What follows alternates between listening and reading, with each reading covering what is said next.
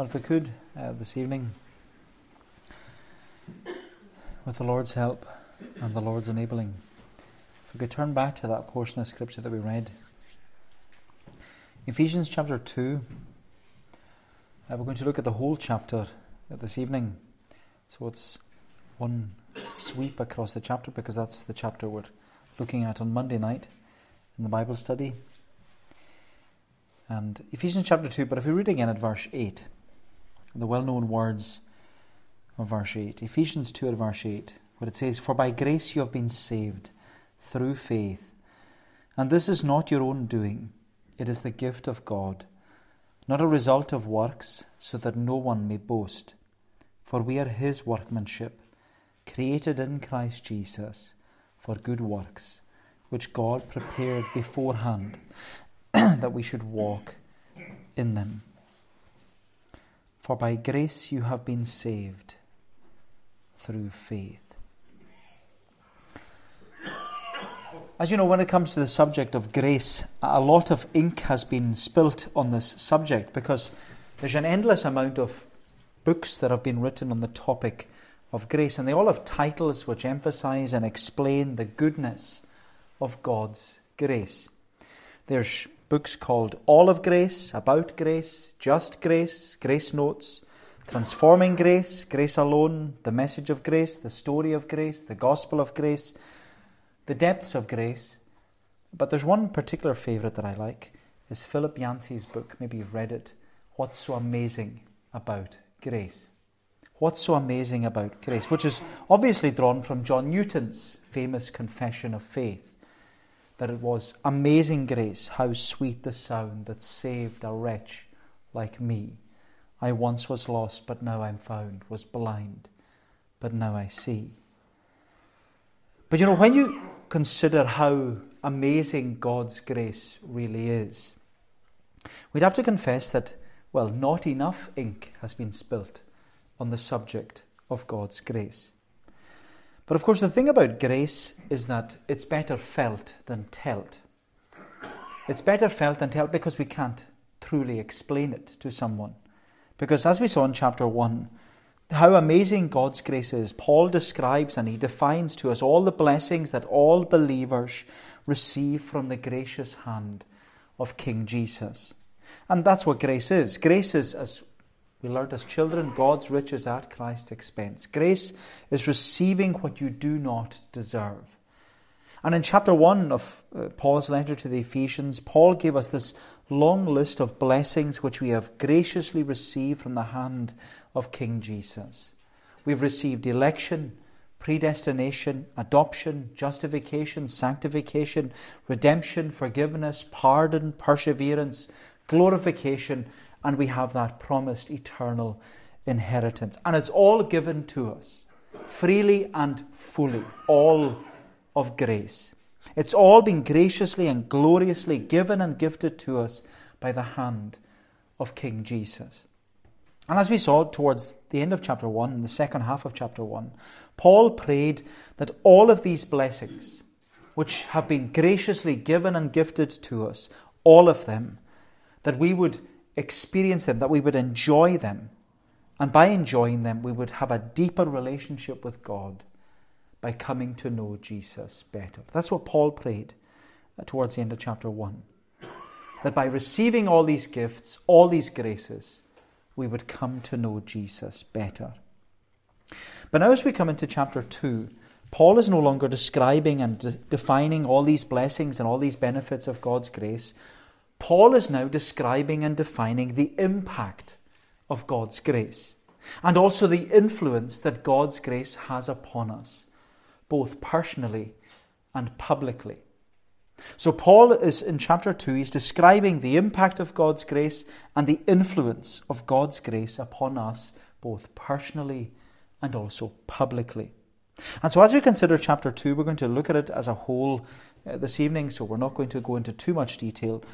But as we look at it as a whole, Paul describes and he defines, first of all, personal grace and then public grace. Personal grace and public grace. So first of all, personal grace. And he makes it very personal. as you see there in verse 1. He makes it very, very personal. He says, and you. Not and me, but and you were dead in the trespasses and sins in which you once walked, following the course of this world, following the prince of the power of the air, the spirit that is now at work in the sons of disobedience, among whom we all once lived in the passions of our flesh, carrying out the desires of the body and the mind, and were by nature children of wrath, like the rest of mankind.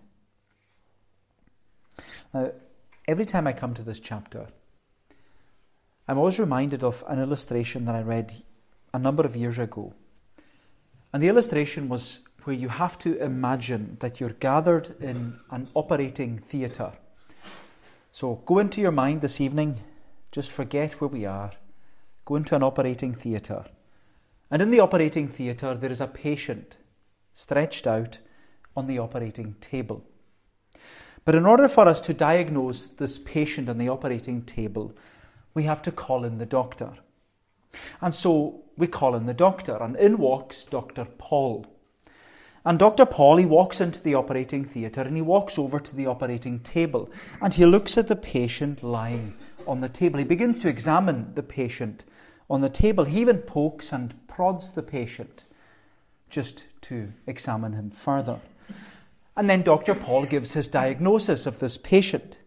He says, he's dead.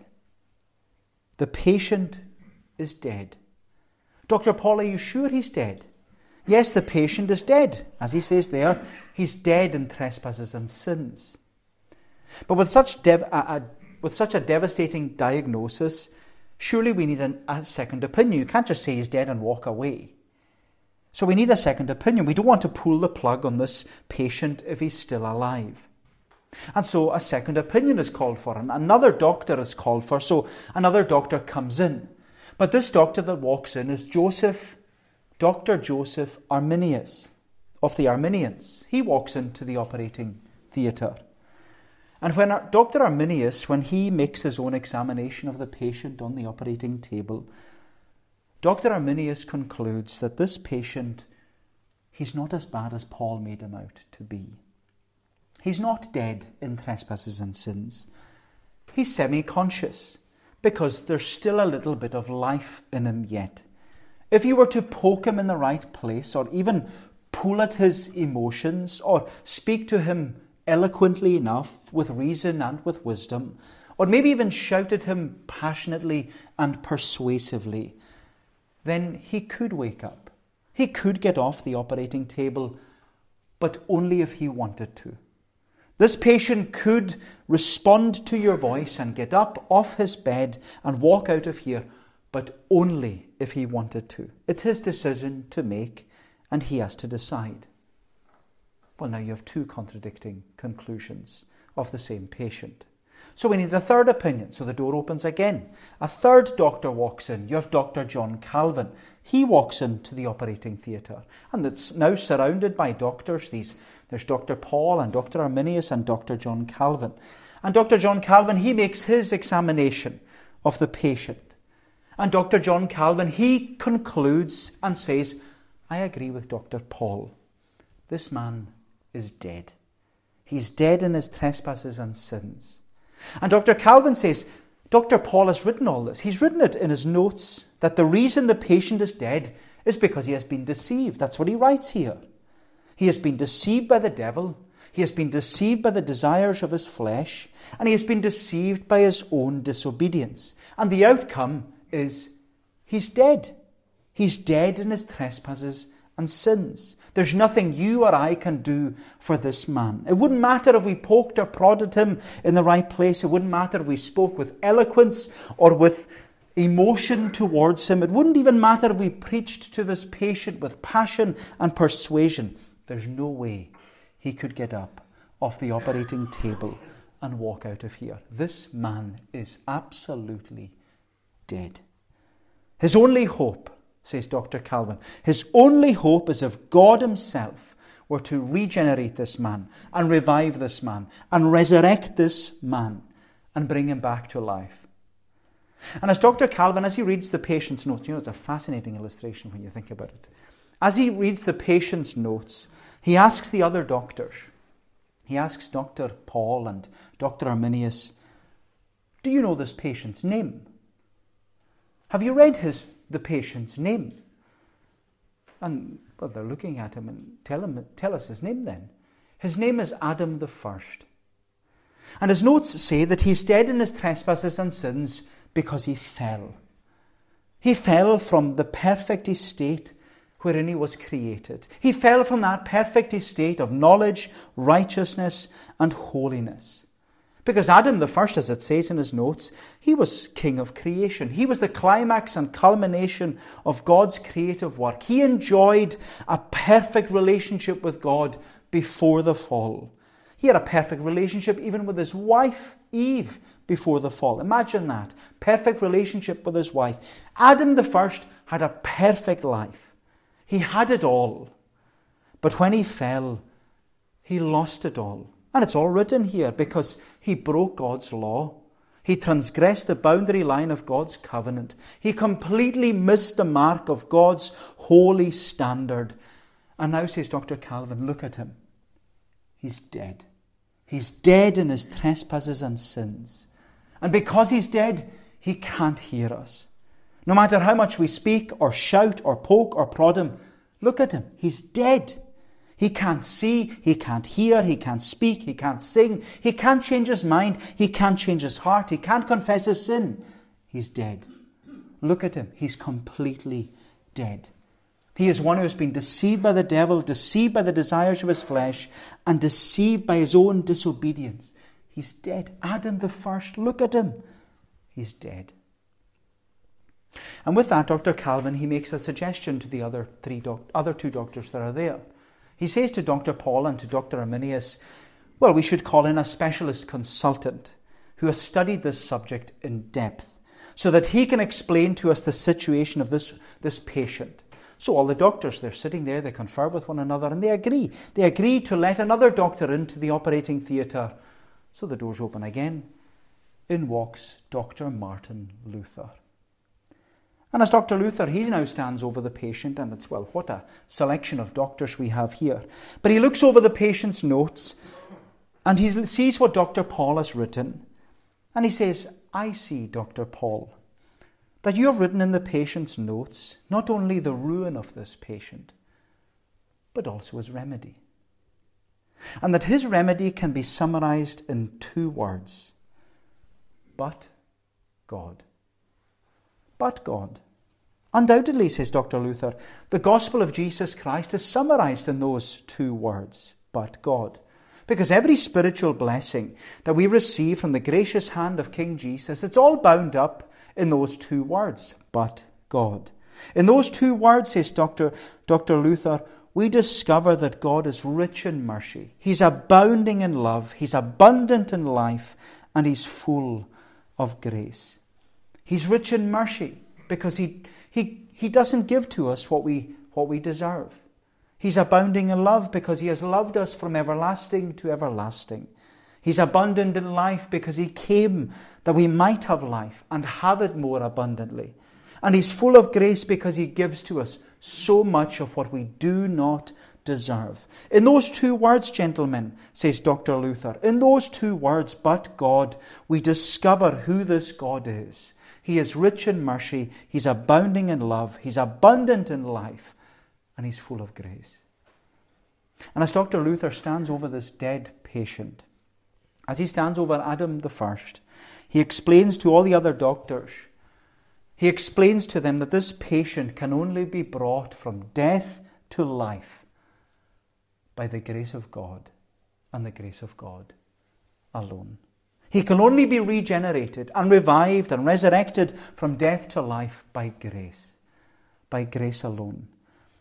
And as Dr. Luther explains to the other doctors that are standing there, he says, I know this from personal experience.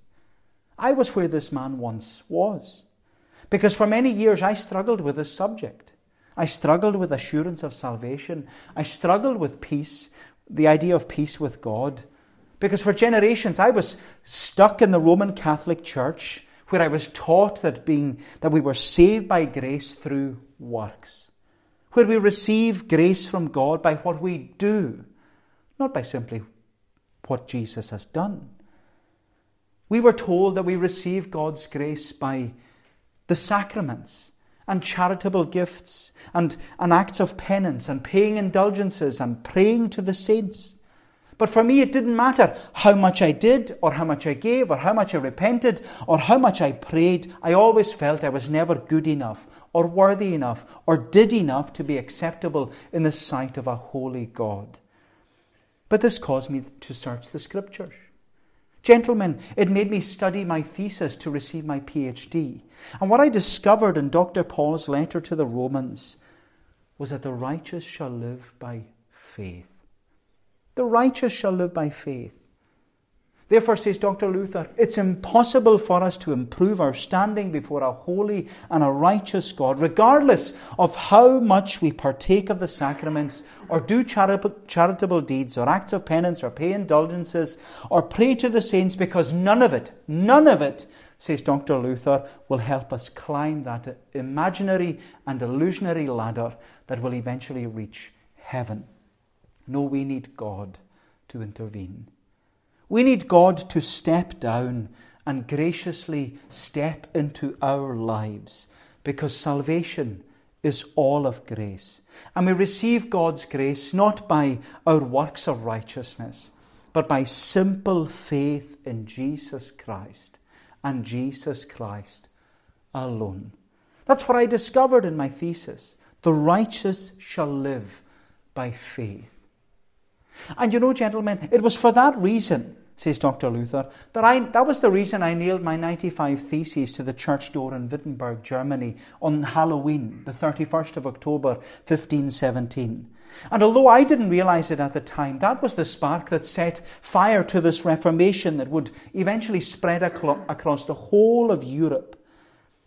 And as you be aware, Dr. Calvin, the Reformation produced those 5 Latin phrases, which summarizes Dr. Paul's teaching here, that we can see written in his notes. Those 5 Latin phrases, those 5 Reformation solas, we see it all here. There was sola scriptura, Scripture alone. Because Scripture is the only rule to direct us, not the opinions of the Pope or the priests or even the people. It's Scripture alone, sola scriptura.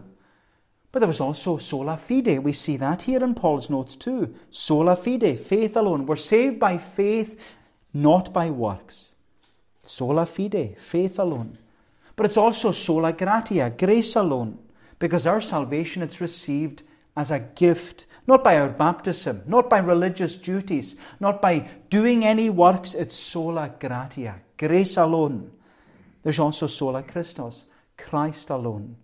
Because salvation is through Christ alone, not the church, not the sacraments, not the Pope. It's all sola Christos, Christ alone. And who is it for? It's not ultimately for us, says Dr. Luther. No, it's all soli Deo gloria, the glory of God alone. Because our salvation, it's from Christ, it's through Christ, and it's to Christ. It's all to the glory of God alone. And as you can see here in your notes, Dr. Paul is writing here, it's not of works, lest any man should boast. It's all soli Deo gloria. It's all to the glory of God alone. And it's all to His glory. That's what he says there, right towards the end of his notes here. It's all to His glory, because we are His workmanship. We are His vessels of glory. We are His trophies of grace. It's all to His glory. It's all of grace from beginning to end. And it's all to the glory of God. And you know, as Dr. Paul and Dr. Arminius and Dr. Calvin and Dr. Luther, as they all leave the operating theatre together, continuing to discuss the patient on the operating table, they all know that God's grace not only impacts us personally, it also influences us publicly. It influences us publicly, which is what we see secondly. public grace. So there's personal grace, Adam the first on the table. But then there's public grace. Personal grace and public grace. So public grace, we read there in verse 11. Therefore remember that at one time you Gentiles in the flesh, called the uncircumcision by what is called the circumcision, which is made in the flesh by hands. Remember that you were at that time separated from Christ, alienated from the commonwealth of Israel, and strangers to the covenant of promise, having no hope and without God in the world. You know, the fact that you could say Dr. Paul writes, therefore, at the beginning of verse 11, it should immediately signal and signify to us that both sections are connected. The first section and the second section are connected, and they're both connected by this subject of grace, where our personal grace should impact and influence our public grace. Our personal grace should impact and influence our public grace. In other words, God's personal work of grace in our heart and life as a Christian, it should have an impact and influence upon our public life of grace as a member in the church. And we can see that because Dr. Paul, we'll keep calling him Dr. Paul for just now, he explains and he emphasizes in the first half of the chapter, he says how bad it was. He tells us how bad it was, the operating table. He says that we were like Adam the first. We were graceless and godless. We were dead in our trespasses and sins. And also in the second half of the chapter, Dr. Paul explains and he emphasizes just how bad it was when we were without hope and without God in the world. Dr. Paul says that as uncircumcised Gentiles, we weren't circumcised Jews descending from Abraham. In other words, we didn't bear the covenant sign and symbol that was given to the Israelites. We were separated. Therefore, he says, we were separated from Christ. At that time, we were separated from Christ. We were alienated from the commonwealth of Israel. We were strangers to the covenants of promise. We were without hope and without God in the world. That's how bad it was. We were not only dead, but we were also divided. We were dead in our trespasses and sins, and we were divided from God and His people. We were separated from them. We were outcasts. We were orphans. We were strangers to grace and to God. That's how bad it was. But you know, I love what Dr. Paul says. He says next, verse 13, but now. And it's amazing, in this Bible, I don't know who did it, maybe it was me that did it ages ago. But now in verse 13 is highlighted here. But now in Christ Jesus, you who were once far off have been brought near by the blood of Christ. And what you ought to notice is that when Paul describes and defines personal grace and public grace in these two sections, he says, but God and but now. But God and but now. We were dead in trespasses and sins. We were on the operating table. Verse 4. But God, being rich in mercy, because of the great love with which He loved us, even when we were dead in our trespasses and sins, made us alive together with Christ.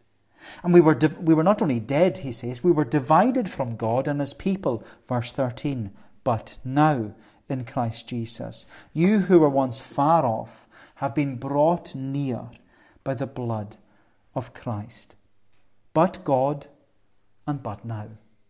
But God and but now. Your whole salvation can be summarized with that phrase. But God and but now. But now you are no longer separated from Christ. But now you are no longer alienated from the commonwealth of Israel. But now you are no longer strangers to the covenants of grace. But now you are no longer without hope and without God in the world.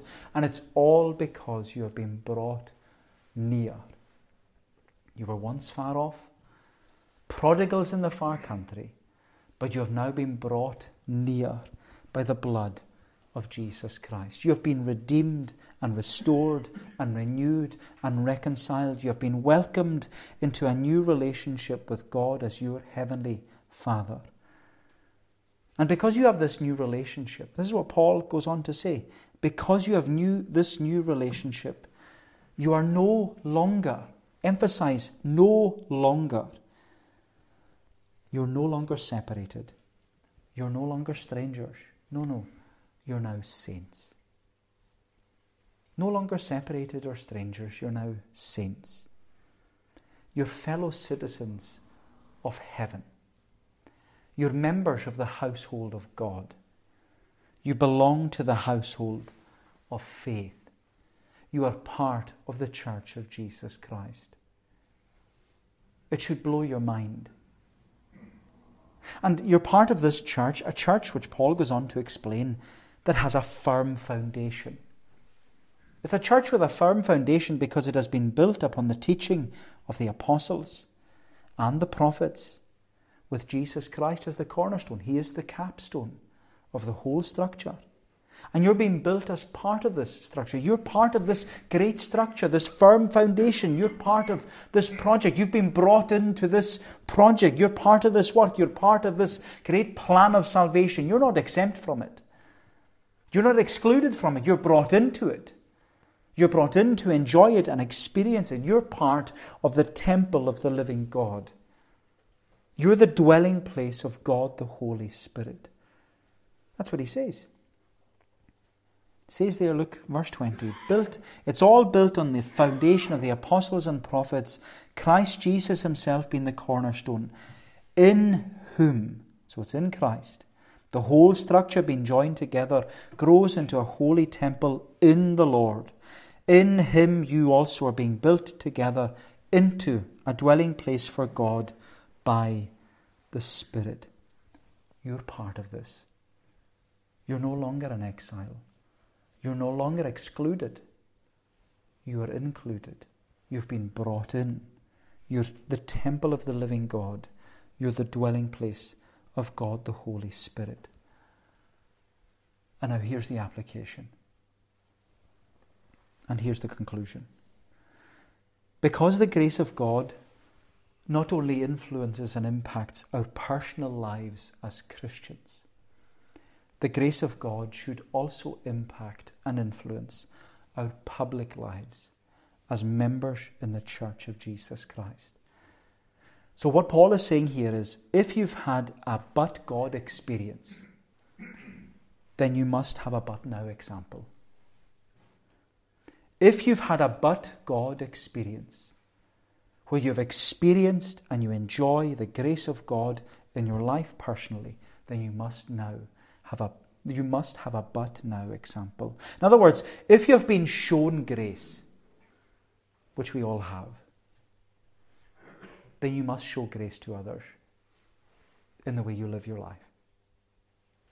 If you have been shown love, that's what Paul describes here. He describes what God has done in your life.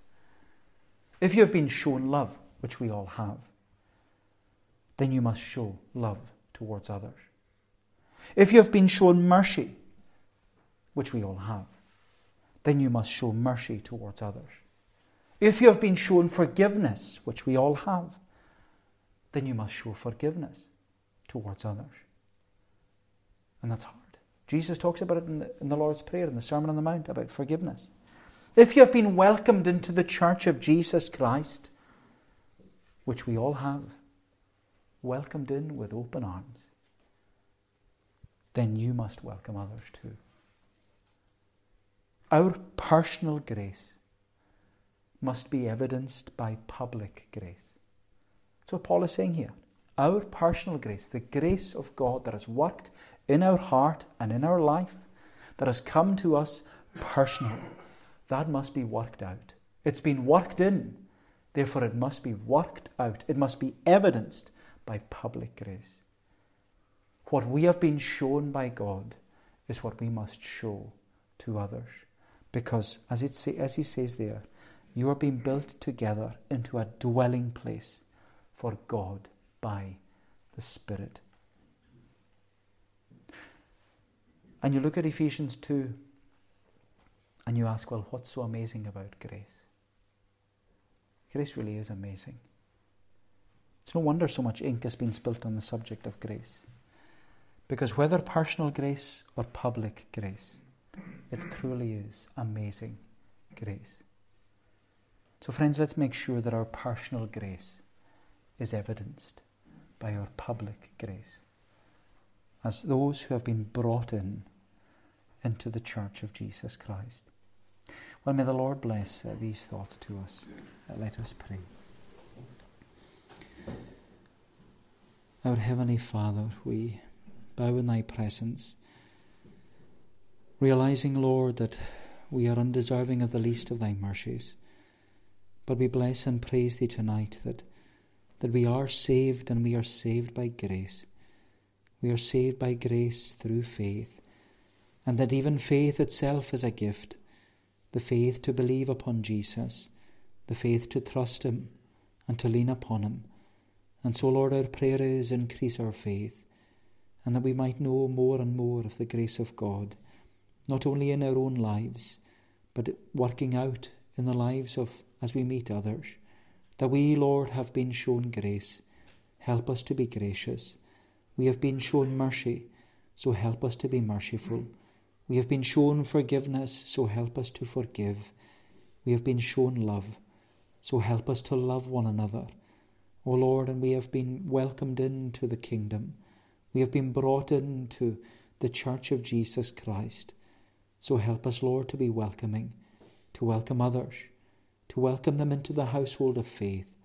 And Lord, we pray that we would all be built up as a spiritual house, holy and acceptable unto Thee, that it would all be soli Deo Gloria, to the glory of God alone. O Lord, that it would not, as the psalmist says, that it would be not unto us, Lord, not to us, but do Thou glory take unto Thy naming for Thy truth and for Thy mercy's sake. Hear us then, we pray. Go before us, we ask, and keep us for Jesus' sake. Amen.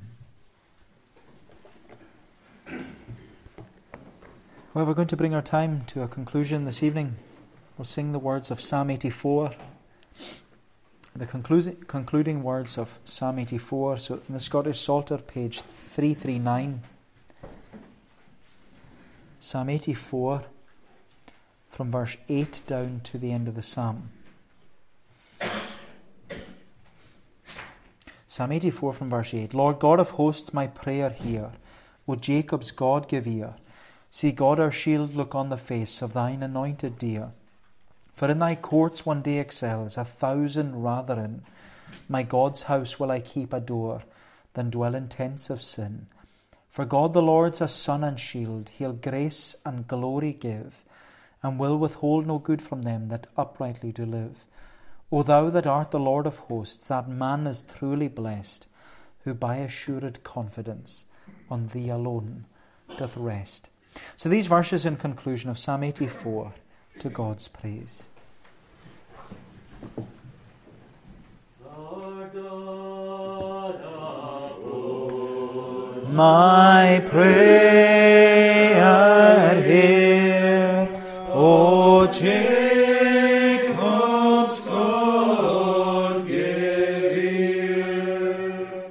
See God our shield, look on the face of Thine anointed dear.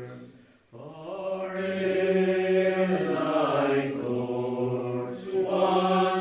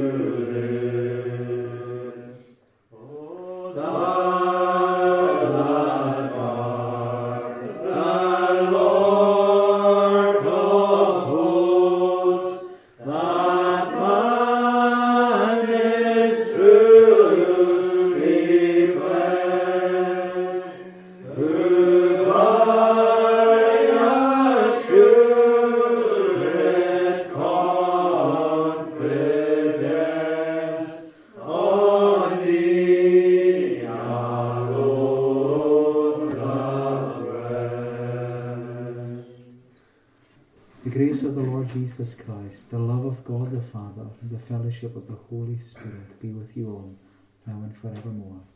Amen.